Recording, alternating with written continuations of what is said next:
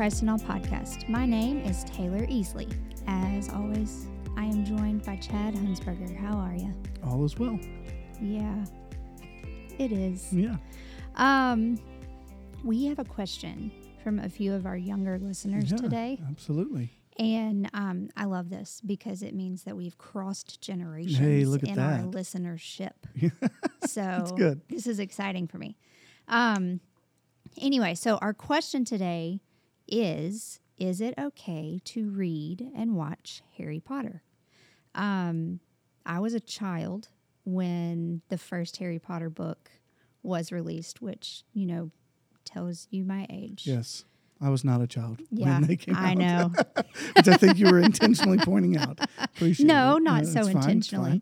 But, you know, I was older as the movies came out. Sure. And so, you know, I think this is a really good thing for Christian parents to think about and ask their pastor, and especially these kids, to be so curious is a really good thing. And Harry Potter's birthday is coming up right after this podcast comes out. That's right. On July 31st, which also happens to be your birthday. What a day. There you go. No, you know, I think this question, honestly, you talked about this was something that was asked or really, really asked when you were a child. I mean, okay, are Christians allowed to read these books when the movies came out years later? Are Christians allowed to watch these movies? And by allowed to, like, does the Bible tell us anything about that? And I appreciate so much, even though that this might be something that's like years ago, kind of wrestled with or whatever, that for some, it's like it's only wrestled with when it comes to you, if that makes sense. Like when the kids are starting to be the age that they would want to read that or want to watch those movies. So like I didn't think about it hardly at all because I wasn't interested in reading or watching those movies, right? So it was kind of, okay, it happened, whatever. And then as now a parent and my kids are asking those questions, I did have to think, okay, like, is this okay? Is this appropriate or whatever? And so what I would say is this is while it might be some of our younger listeners asking the question, the answer really has to come from parents to determine what is best for your children. And that goes to anything that is read or watched in the home, or that you are allowing them to watch outside the home or read outside the home. So I would say that the answer, while is to these kids, it's ultimately to their parents and up to them to guide that. But I do want to say, if parents are saying that's not something we feel is best, here is what I think, where I think that comes from. So in Deuteronomy 18, there's actually a passage that specifically speaks. I was going to read it. It's Deuteronomy 18, and verse 10 says this: "There shall not be found among you anyone who burns his son or his daughter as an offering." That seems obvious. But then it says, "Anyone who practices divination or tells fortunes or interprets omens or a sorcerer or a charmer or medium or a necromancer or one who inquires of the dead." Like, all of those are problems, right?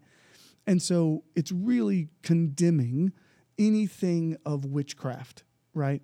And there's right reason to do that, right? The sorcery, the potentially demonic things that are happening there. And so there's no question Harry Potter is about wizards and witches and the quote unquote magic and the spells and all of those things. So the idea that we want to be against those things would be a right idea. In fact, even in Philippians, where it says, "Fill your minds with the things that are good, that deserve praise." So we want to fill our minds up with the opposite of things that are evil and bad. And so what I would say to parents and to children, it could be that whether it's in a stage of life or maybe just a place of conviction, that you don't want to put any of that in your mind, then that's okay. That is an understandable, reasonable decision for you as a family. So I want to affirm that as a possibility.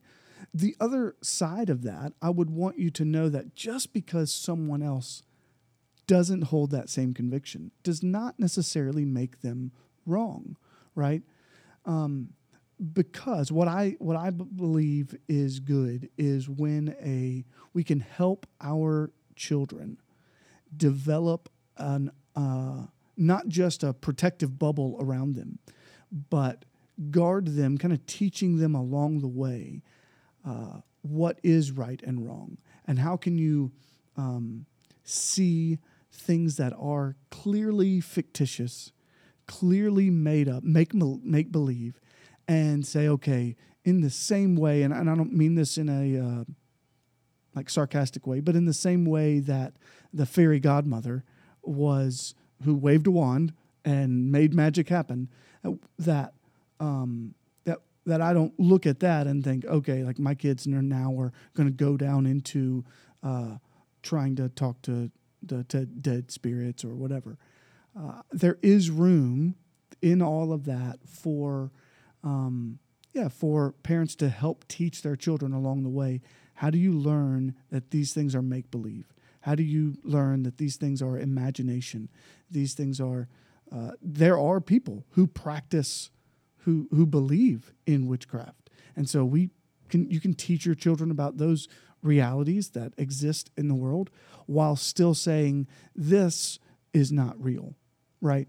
And so, when I think about that, I think about our responsibility as parents to even speak of the spiritual realm as a real thing.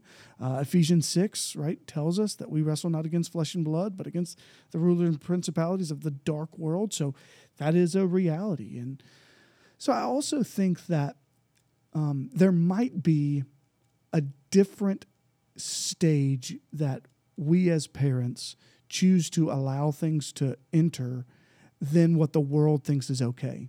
So what I mean by that, and this is probably across the board, but when we think that, or the world says the appropriate age to read Harry Potter is X, we might not think it's that young, right?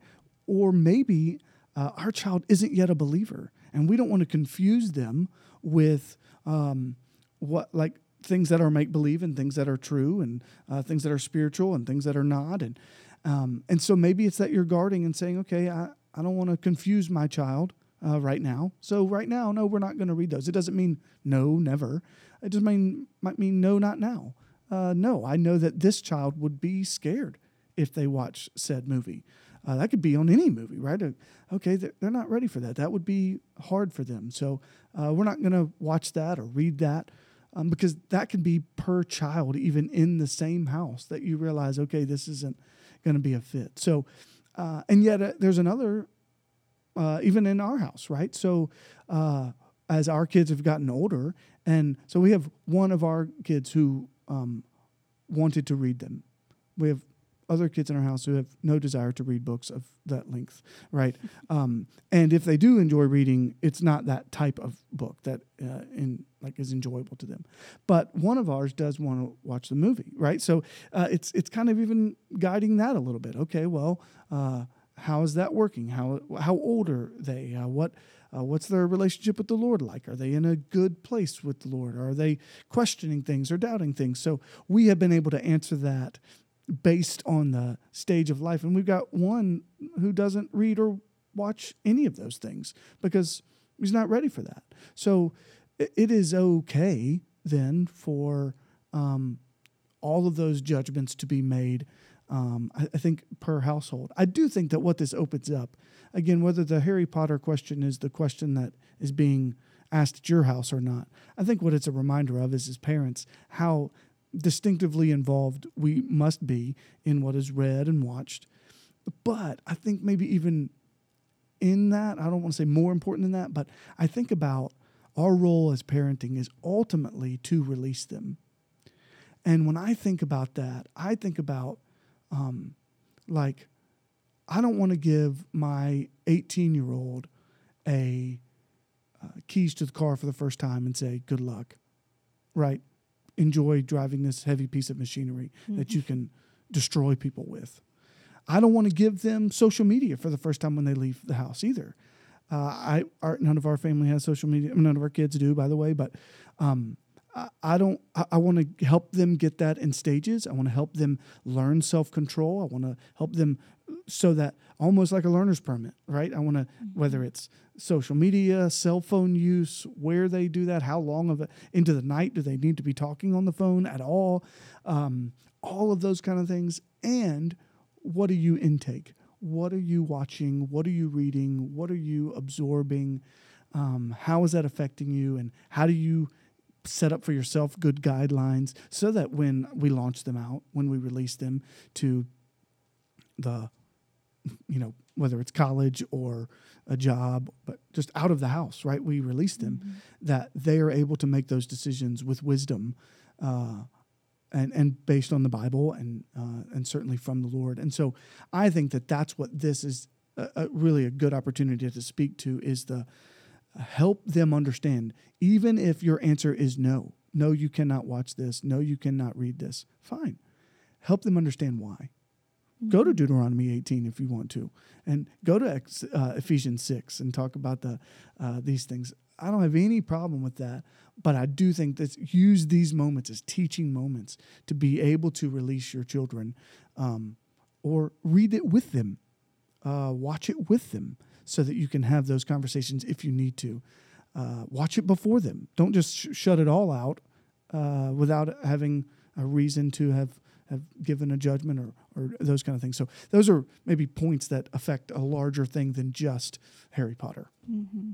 So do you have anything for the kids whose imaginations are really big and they love fantastical things? Yeah. Do you have any recommendations for any sort of?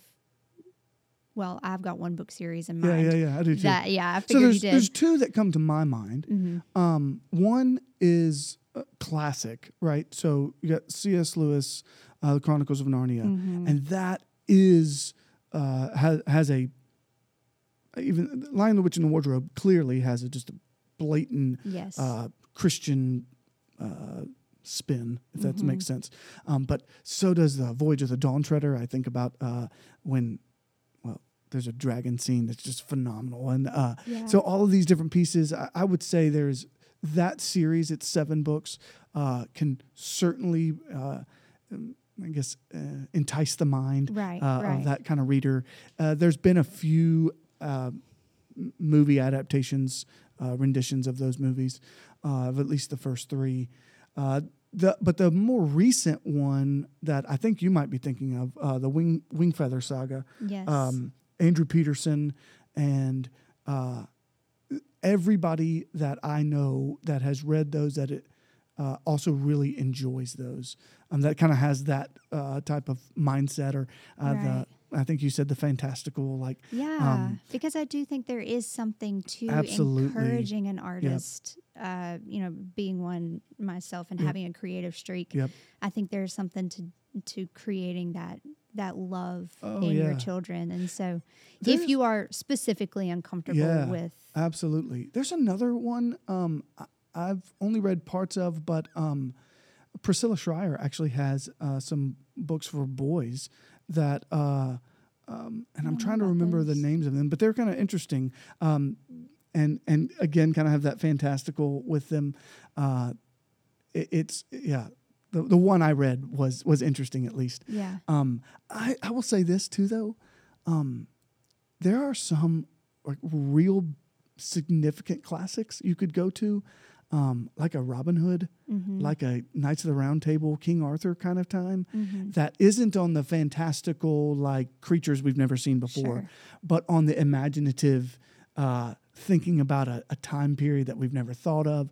And so I am absolutely affirming of get your kids to read, get your kids engaged in that kind of creative thinking, and the fruit that can come from that, honestly, it flows out into all kinds of healthy Christian walk that can be really good.